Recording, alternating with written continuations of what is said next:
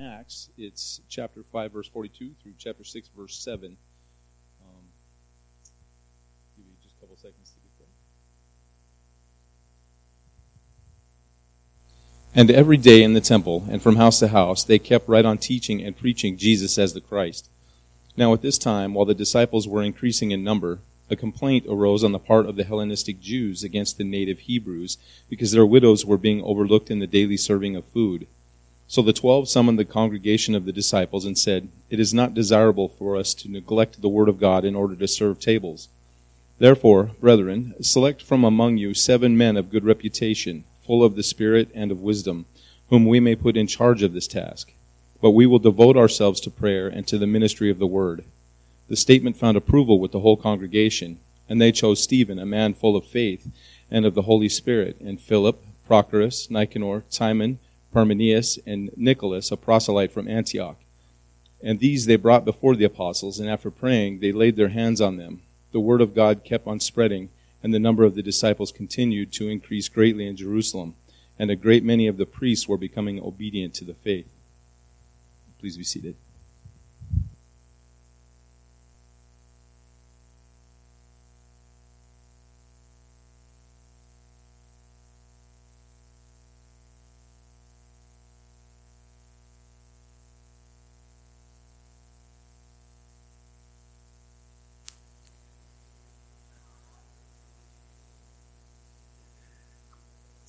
It's a blessing to have each one here this morning. Blessing to have Colette and Zach here and our visitors. Acts 5:42, 6 through 6-7. That's the verses we're going to be looking at this morning. I've titled this message, "The Right Stuff." The right stuff. Before we begin, let me open with a word of prayer, okay? Heavenly Father, I want to thank you for each one that's here. Thank you for the time we spent in Sunday school this morning and how you lined that up. Father, I ask that you would open your word to us in a wonderful, fresh, and exciting way. Would you teach us things that we otherwise could not know, would not know, and remind us of things we've known for a long time. Father, as I say every week, and I ask again today, I ask that you keep me from saying anything I should not say, and may you be pleased with what's proclaimed in our response to it, for the glory of Christ, Father. And it's in his name I pray. Amen. Many people today have abandoned religion. That's not anything that you guys are unfamiliar with. The abandonment of religion is common. If you were going into any denominational churches around the world, or Patrick could give testimony about what it's like in Ireland, and go around the world and see what's happened, there's this abandonment of all things religious. And how often have people claimed that their church is out in the woods and being alone in God's creation? I think before coming to faith in Christ, at some point I might have said very similar words myself. That's a few years back, but I might have said something similar myself. I would not want to downplay the importance of time spent alone with God, but I do want to say such a statement can set aside the fact that the church itself is a creation of God's. If you want to experience God's creation, you can find it in that assembly that he has called the church. The Bible says, if anyone is in Christ, he is a new creation. And Jesus said, I will build my church. The church is a living organism. It's a creation of God. What a better place to experience the handiwork of God than in a local church. And some will say, well, I'm just not into organized religion. And that's understandable with so many distortions of what the church really is. Little wonder folks get themselves there. And our response to that kind of a statement, I'm not into organized religion, might be something like this. Would you prefer disorganized religion? Or we might say to someone, it's not about religion, but it's about a relationship, right? And those are good things to share. But it's a relationship that is meant to be nurtured and brought to maturity in that one body that is called the church. The relationship we have with God is meant to be nurtured and brought to maturity in the local body that's called the church. It doesn't happen outside the church. It doesn't happen how it ought to. Considering our text today, we can see that there are some things that the church is having to attend to. There's a complaint there's ministry that's taking place in verse 42 of chapter 5. And there's this complaint that Luke addresses in chapter 6, verse 1. And then there's this importance of the ministry of the church that is recognized through the rest of that text. And it's recognized verbally, the importance of the ministry of the church. As we've been going through the book of Acts, we've seen some of that importance, but the apostles verbalize the importance of the ministry of the church. They get it right. They set the right stuff before the church and say, these are the important things. So I want to focus on that today, getting the ministry of the church right. That's what I would like us to focus on today. Now, Luke has given us a concise history of the early church. He begins the book of Acts maybe around 30 AD. That's not when he writes it. He probably writes the book of Acts somewhere between 63 and 80 AD. But his opening statement, his opening words to Theophilus, in my former treatise Theophilus, I wrote to you about all that Jesus began to do and to teach. And now I'm going to write new things to you. And when he begins to give him that history, which gives us that history, it begins maybe around 30 AD and extends to maybe around 62 AD. There's about approximately a 32-year window of time that we're looking at in the book of Acts. That's my point here. And in that window of time, where we're at in chapter 6 is probably about the 4th or 5th year of the history of the church. The church was born at Pentecost. Now maybe the church is about 4, maybe 5 years old.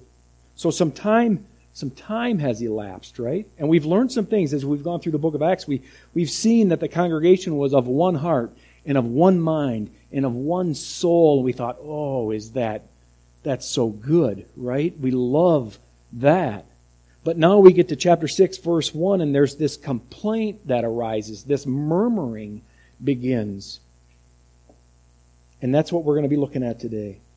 The apostles have been, just recently, last week we looked at the fact that the apostles were flogged and released for suffering disgrace for the name. Suffering disgrace for the name. Peter, who's one of these that are flogged, writes in 1 Peter 4, 5, 15, and 16 rather.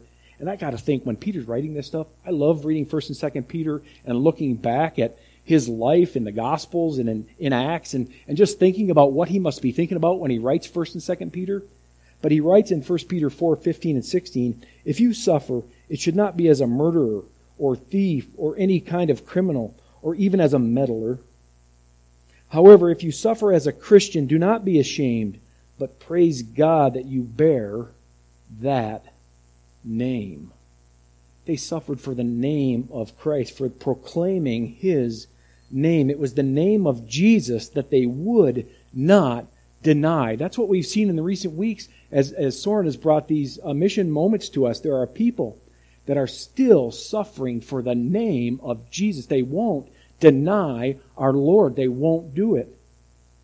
People still do that today. And they would not stop speaking of Jesus either.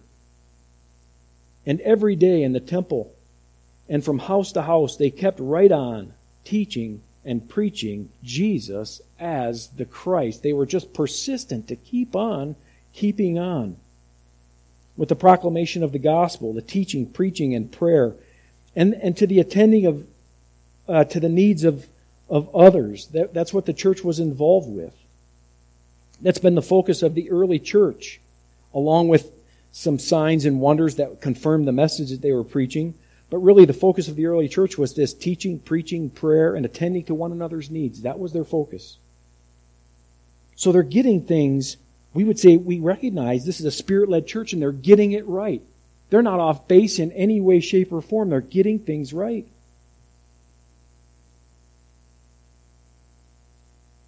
And as they're in the middle of this getting things right, a problem arises. Ron talked about it in Sunday school this morning. He shared about missionaries that shared with him at one point and talked about things, and as he listened to them, he realized they were doing the right things, but it just worked out awful. Well, this is like a sense of that here. They were doing the right things, and this problem comes. This text that Howard's read for us gives us a full picture of ministry.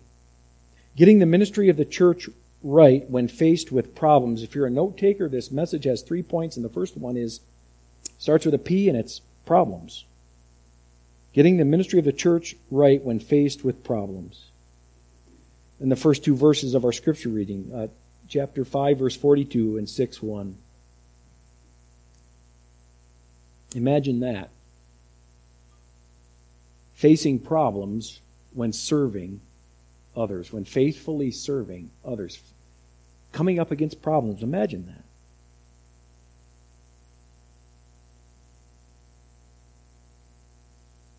We've been reading about them and seeing that they've been getting things right when we hear about this problem that arises. And daily in the temple and in every house they ceased not to teach and preach Jesus as the Christ.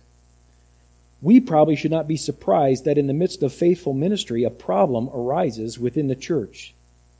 Someone might conclude that if the church is getting things right, there would never be any problems. But that's just not the case, is it? That is just not the case. Because the next verse says, and in those days when the number of the disciples was multiplied, so not only were they faithful in proclaiming Christ, it was a fruitful ministry. And then right after that, there arose a murmuring of the Grecians against the Hebrews because their widows were neglected in the daily ministration, or the daily distribution of food. The early church was a powerful instrument in the hands of God, attending to daily needs, spiritual needs and physical needs both. Day after day, going house to house, they were proclaiming Him. There was this part of the ministry of the church, this event. I look at this as an evangelistic campaign that went on for years. It took place in the temple, and it took place from door to door. They went from house to house every day with this evangelistic campaign. You can be saved through faith in Christ, proclaiming the gospel to everyone.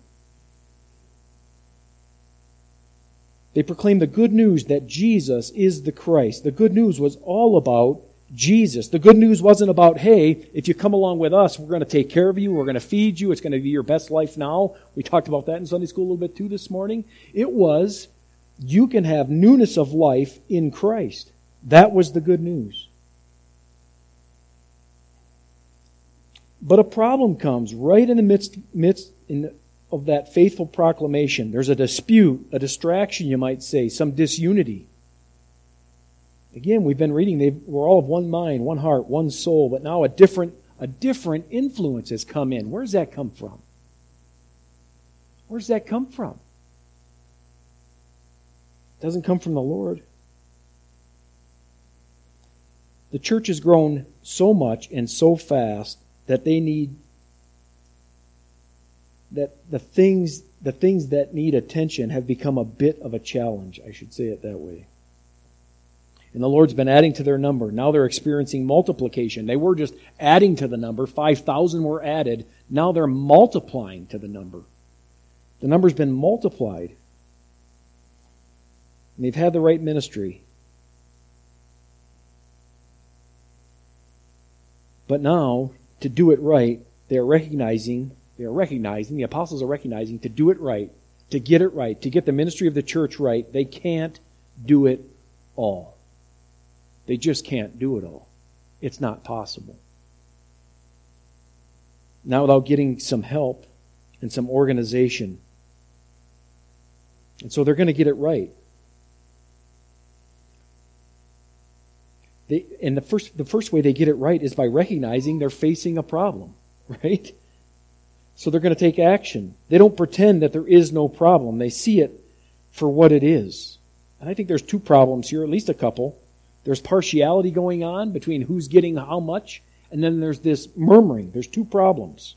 The Hellenists were Greek-speaking Jews, and the Hebrews mentioned there are Hebrew-speaking Jews, and there's a bit of a cultural difference, and some are being favored over the others, and tensions rise, and there's this murmuring that comes up. The problem is concerning a daily distribution of food. Seems like a small thing, but this destructive nature of murmuring enters in. And this was a ministry to widows. How could that get messed up, right? Performed by the church as a group. But it must have been loosely attended to by the apostles and those that were performing the work, right? It must have been loosely attended to that way. But that wasn't going to be enough because the church is multiplied. There's so many believers now. And this is not the last word in the New Testament on caring for widows. James says that religion that God accepts is to look after orphan and widows in their distress or in their old age, maybe he says it that way. In another place, Paul gives instructions about how the church ought to care for widows and who should be considered a widow that is to be cared for and who is not to be considered a widow that is to be cared for. He gives clear instruction about that and why it is that way. Because sometimes giving support is the wrong thing to do. Sometimes giving hurts. It doesn't help. So this isn't the last word on widows. There is a time when giving does harm. But this daily ministry was a good thing. But challenges arose, and the apostles recognize it, and they don't wait for the problem to go away. They recognize the danger of the division, this murmuring. So they're proactive in guarding the unity of the church. You know, the first step to fixing any problem is recognizing you have one, right? That's just, even in non-spiritual sense, the first step to fixing a problem is to recognize you have one. What's interesting to me, when this begins, when they begin to settle this dispute, it goes right from verse 1 of chapter 6. Now at this time, while the disciples were increasing in number, a complaint arose on the part of the Hellenistic Jews against the native Hebrews because their widows were being overlooked in the daily serving of food.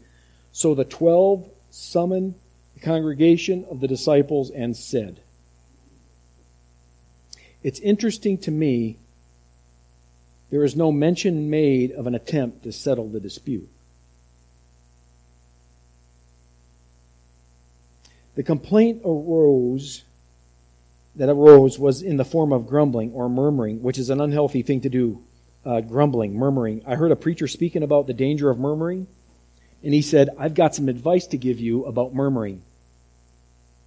And he paused like I'm pausing now, and then he said, don't do it. That was his advice. Don't do it. Any place you see people murmuring in Scripture, it's not a good thing. God's people are called not to be grumblers. And there's a few verses I could have picked, but I chose Philippians 2:14 that says, do all things without grumbling or disputing. And in that context there, Paul links this ministry that the church is involved with and the integrity of the church and the quality of the character of the individuals in the church and the value of the message that the church has to proclaim to the world to this idea of doing all things without grumbling. He links all those things together with this thought, don't grumble. And don't be disputing. He links the ministry of the church and the integrity of the church together with that thought. Don't be doing that because of the ministry that the church is involved with and the integrity the church ought to have and the quality of the character of the individuals in the church and because of the value of the message the church has to proclaim. Don't murmur. Don't grumble. Don't do it.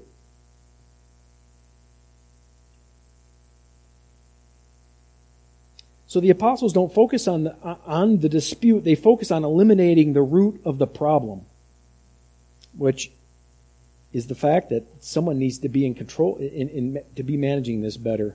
The daily ministry of food or the daily distribution needs a greater amount of attention than what it has been getting lately. So the apostles propose a solution to the whole congregation. That brings us to our second point, the proposal. If you're a note taker, the second P there is a proposal. We're talking today about getting the ministry of the church right. And to do that, they're going to place a prominence on the Word of God and prayer in this proposal. They get this problem right by seeing it as an opportunity that God's provided. That's what they do. That's what I see them doing. They're progressing the church right through the problem that's come up. And this proposal begins with a call to order. So the 12 summon the congregation of the disciples, or the 12 summon the whole congregation, your text might say. They called the multitude of the disciples unto them. The apostles are taking action with what I've kind of termed the first congregational meeting. The first ever congregational meeting recorded in Scripture. Here it is. They take seriously the potential threat of murmuring and disunity, and they call them all together. But they don't call them together to rebuke them and say, "You bunch of losers, what are you doing grumbling about this? And why are you favoring these people over these?" They don't do that at all. They recognize really the problem is with them. They can't do it all. They can't do it all, and they need help. And they begin with a declaration of what is right. They don't begin by asking questions and saying, "Well, what do you think? Let's take a poll. Let's take a survey. How are we going to fix this?" They just declare what is right. They say in verse 2, "It is not desirable for us to neglect the word of God." That's the first order of business for the apostles in this statement. Just to make that statement clear, to declare that. It's not desirable for us to neglect the Word of God.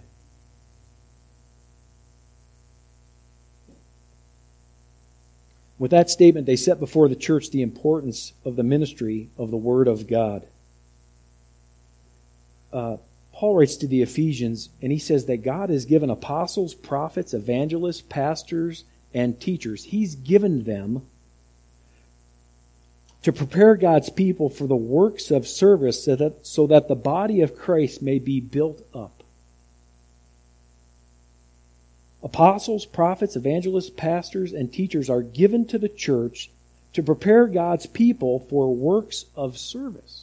The ministry of the church is to be done by the church, by the whole body.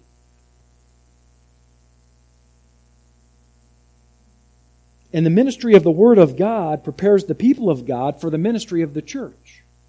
The ministry of the Word of God prepares the people of God for the ministry that the church is called to do. I mentioned to Ron earlier this week, this text has been kind of convicting to me because I'm the kind of guy that likes to do stuff. I like to be busy doing things. But in that doing of things, I end up neglecting the most important things sometimes. This has been a convicting message for me to prepare. I want you to know that. These men, they're not willing to take care of one area of neglect at the expense of neglecting the most important thing that they have in their care, which is the ministry of the Word of God. And I would just take note of this fact that these are men who walked with Jesus. These are apostles. They were raised in Judaism. They know their Old Testament better than anyone in here, and I'm confident of that.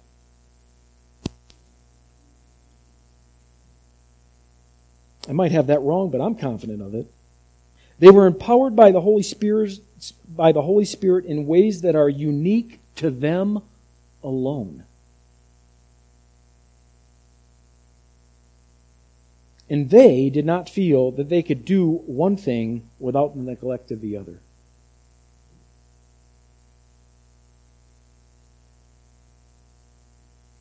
They didn't feel up to the task of doing all of it. Chapter 2, in the second part of that, they say it's not desirable for us to neglect the Word of God in order to serve tables. They're not downplaying the importance of this ministry that they were involved with in serving in the daily distribution of food, and that is obvious by the qualifications they put on the 7 that they're asking for. But they are aware of their own limitations and the importance of doing right by the ministry of the Word and by the ministry to these widows. So they call the congregation to a decision. Their proposal moves on.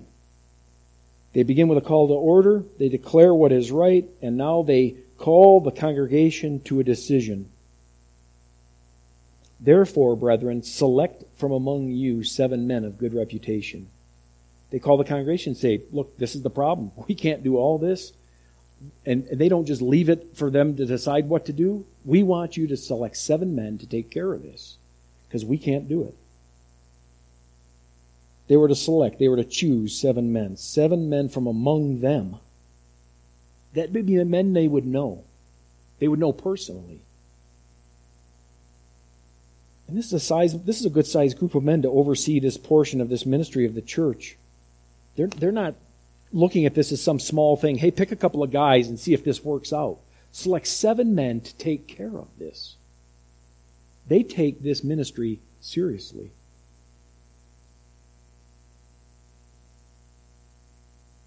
To get the ministry of the church right, they're delegating to the congregation this selection of these 7 men. And they're really trusting God here, that God is going to guide the congregation in their choices. I've been a part of some congregational meetings from this side of the pews, and I've been a part of congregational meetings from that side of the pews. It's been a long time since I've been on that side of the pews, but from this side of the pews, you're always thinking, what do we want to talk about? Because we don't want to put a stumbling block in anyone's way and have a dispute arise up over nothing, and people arguing about carpet. We don't want to be the cause of that as leaders in a church in any way, shape, or form, right?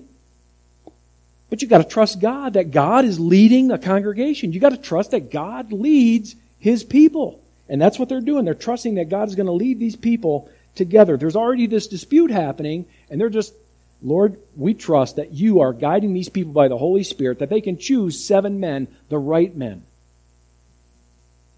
So they delegate that to them. Choose 7 men. And then they don't just say this without any instruction. They give them instructions. They lead with instructions. They give them the qualifications, because it's no small thing to serve in any capacity in the church. It is no small thing to serve in any capacity in the church. They say, choose men of good reputation. These are men known to be honest, trustworthy men. Men who do not show partiality. Men whose word you can trust. When they say something, that's what is. Men full of the Spirit. These are men who are under the influence of the Holy Spirit, not self-willed men. Not self-willed men, but men who demonstrate love, joy, peace, patience, kindness, gentleness, and self-control. These are the kind of men they're asking them to pick. Men who demonstrate those Spirit-filled qualities. And full of wisdom. That's men who can make practical application to biblical truth. Not just have biblical truth, but make a practical application. I know what we need to do. Can make a decision. Men who have demonstrated the ability to manage things well.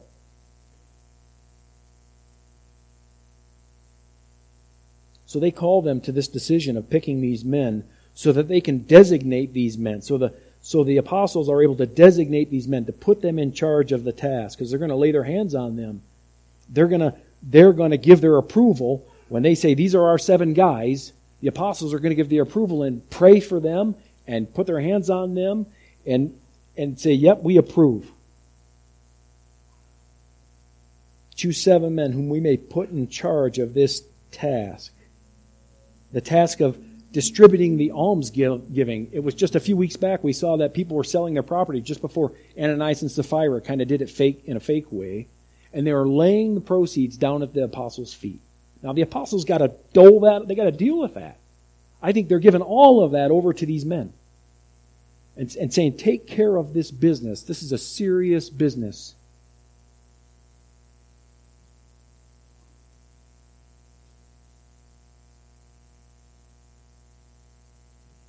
What do the apostles do? What's the decision for themselves? This is the decision they want the congregation to make. The decision for themselves is verse 4, but we will devote ourselves to prayer and to the ministry of the word. If 12 apostles had to devote themselves to these two things, what would be the case for a pastor living in the world today? If 12 apostles had to devote themselves to these things to get it right, what would be the case for a pastor living in the world today? And I just take note of this. When they say we're going to devote ourselves to prayer, they mean they're going to take time out just for that. They're going to take time out just for that. Now, we're told to pray continually, right? And when I'm driving propane tanker, I'm in prayer. When I'm driving to the church to come do something, I'm in prayer. While we're working on something here, I'm in prayer. But I don't think that's what this is. I don't think this is a multitasking prayer. I think this is time set aside, devoted to prayer. Time set aside, the apostles before God, praying for the things concerning the church and the ministry of the Word.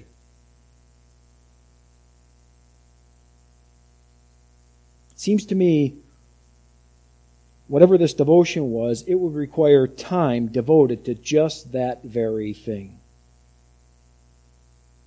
We're going to devote ourselves to this. We're going to persevere in it. We're going to be constantly diligent to attend to this. And the other thing they're going to devote themselves to in that way is the ministry of the Word. The widows are being fed daily, and they were going to daily be feeding the Word of God to those in need. That'd only be possible if they did not neglect the Word of God for themselves. Ron talked this morning about Elijah was running on empty. And he wasn't aware of how much so yet. I mean, yes, they were a very large and growing congregation, but they were 12 of these men.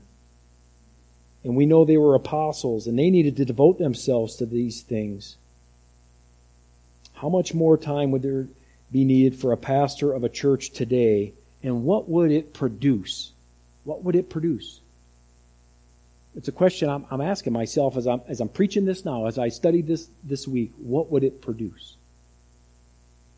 And that's the third P, if you're a note taker, the product. What did this proposal produce? They set this before the congregation. We want you to select these men so that we can put them in charge, and we're going to devote ourselves to these things. Verse 5, the statement found approval with the whole congregation, or found favor with the whole congregation. That is remarkable to me. The whole congregation was pleased with that. There wasn't a person in the congregation. This is thousands of people. This is a smaller congregation. It's pretty easy to get all of us in unity. If you get a congregation of a couple hundred, sometimes you'll have a little bit of disharmony. I couldn't imagine a congregation of thousands saying, yeah, that sounds about right. We're doing that. It says it pleased the whole congregation. That means they weren't just pleased about it, they were excited about it. They were excited about this.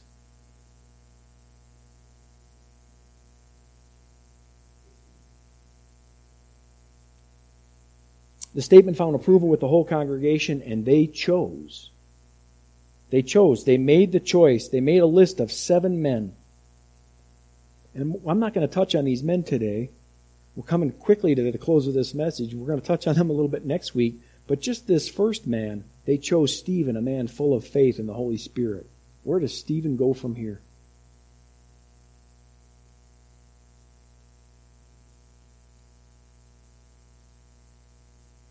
That's more to next week. But what a role Stephen's going to play in very soon. And that makes me just think that problems that arise are really just an opportunity for greater growth, and not just in numbers. Not just in numbers, but in depth, hey? If Stephen isn't put into this role, does he become this man that he becomes quickly here? I'm not so sure he does.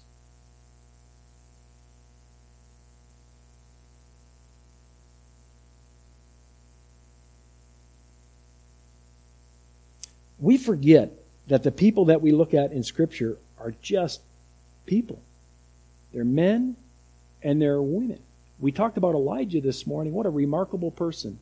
James says about Elijah was a man just like us. And he prayed.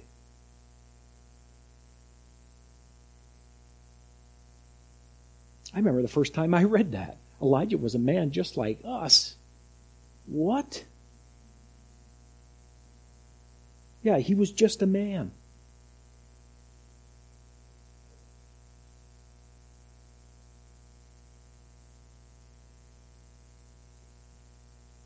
Verse 6. Well, they chose Stephen, a man full of faith and the Holy Spirit, verse 5, and Philip and Prochorus and Nicanor and Timon and Parmenas and Nicholas, a proselyte from Antioch.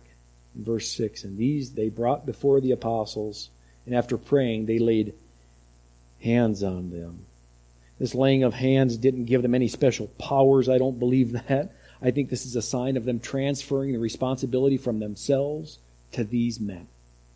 This responsibility isn't ours no more. Directly, it's yours.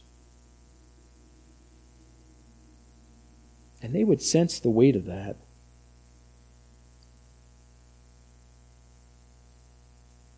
They hand the task over to them. And they do it right in front of the congregation. That sounds like order, doesn't it? That sounds like organization. God is a God of order, not a God of disorder. The church is getting organized and recognizing these men as men who are placed in a role to serve in this ministry of the church. The rest of the congregation is going to continue to be involved. These men aren't going to be doing this solo, but they are overseeing it to make sure it goes off without a hitch. Ministry is a service. Ministry is nothing but that. It's serving. It's serving. Jesus himself said the Son of Man did not come to be served, but to serve and to give his life a ransom for many. Ministry is just that. It's serving. Whatever capacity. Well, so the product. What was the product of this proposal? It pleased the whole congregation. They got excited about it. They actually followed through and they chose the men. And they brought them before the apostles. The apostles laid their hands on them, transferred the responsibility to them. I think this is the first group of deacons. I know people have different opinions about that, but then you look at the qualifications of deacon, you look at the qualifications for these men, you see what they're involved with. I don't think the math is that difficult. I think this is the first group of deacons in the church. What's the next thing that happens? Verse 7, and this is where we're going to close real quick now. The word of God kept spreading, and the number of the disciples continued to increase greatly in Jerusalem, and a great many of the priests were becoming obedient to the faith.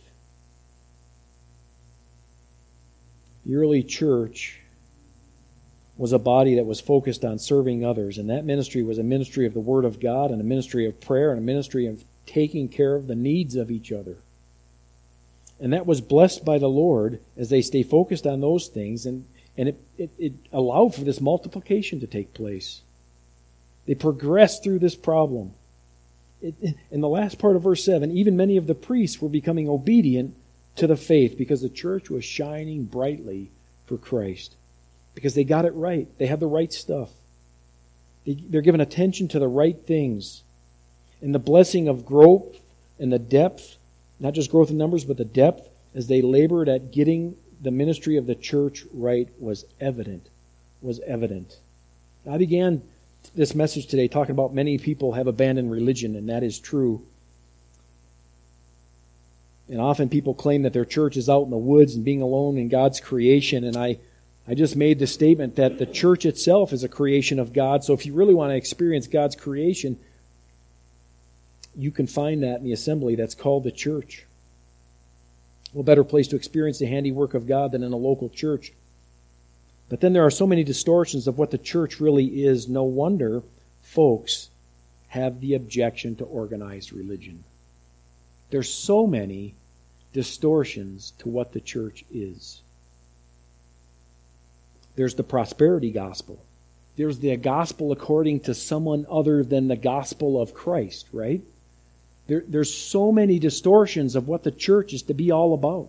But the church is to proclaim Him. It's to proclaim Jesus. It's to exalt Him. It's to worship Him. He is central. And anytime you get away from that and get over to other stuff, you just get off point. You just get off point. I wanted to close with that thought. What is central to the church is Jesus Christ Himself and newness of life through faith in Him. The church is not about a church leader of some kind. It's not about peripheral things. It's about Jesus. It's about Jesus. Okay, let me close with a word of prayer. Heavenly Father, I want to thank You for Your word. Thank You for this time. Father, I don't know what You'll do with this message. You just drive it home to our hearts. And help us to get it right, Lord, even in this place. In Jesus' name, for His glory.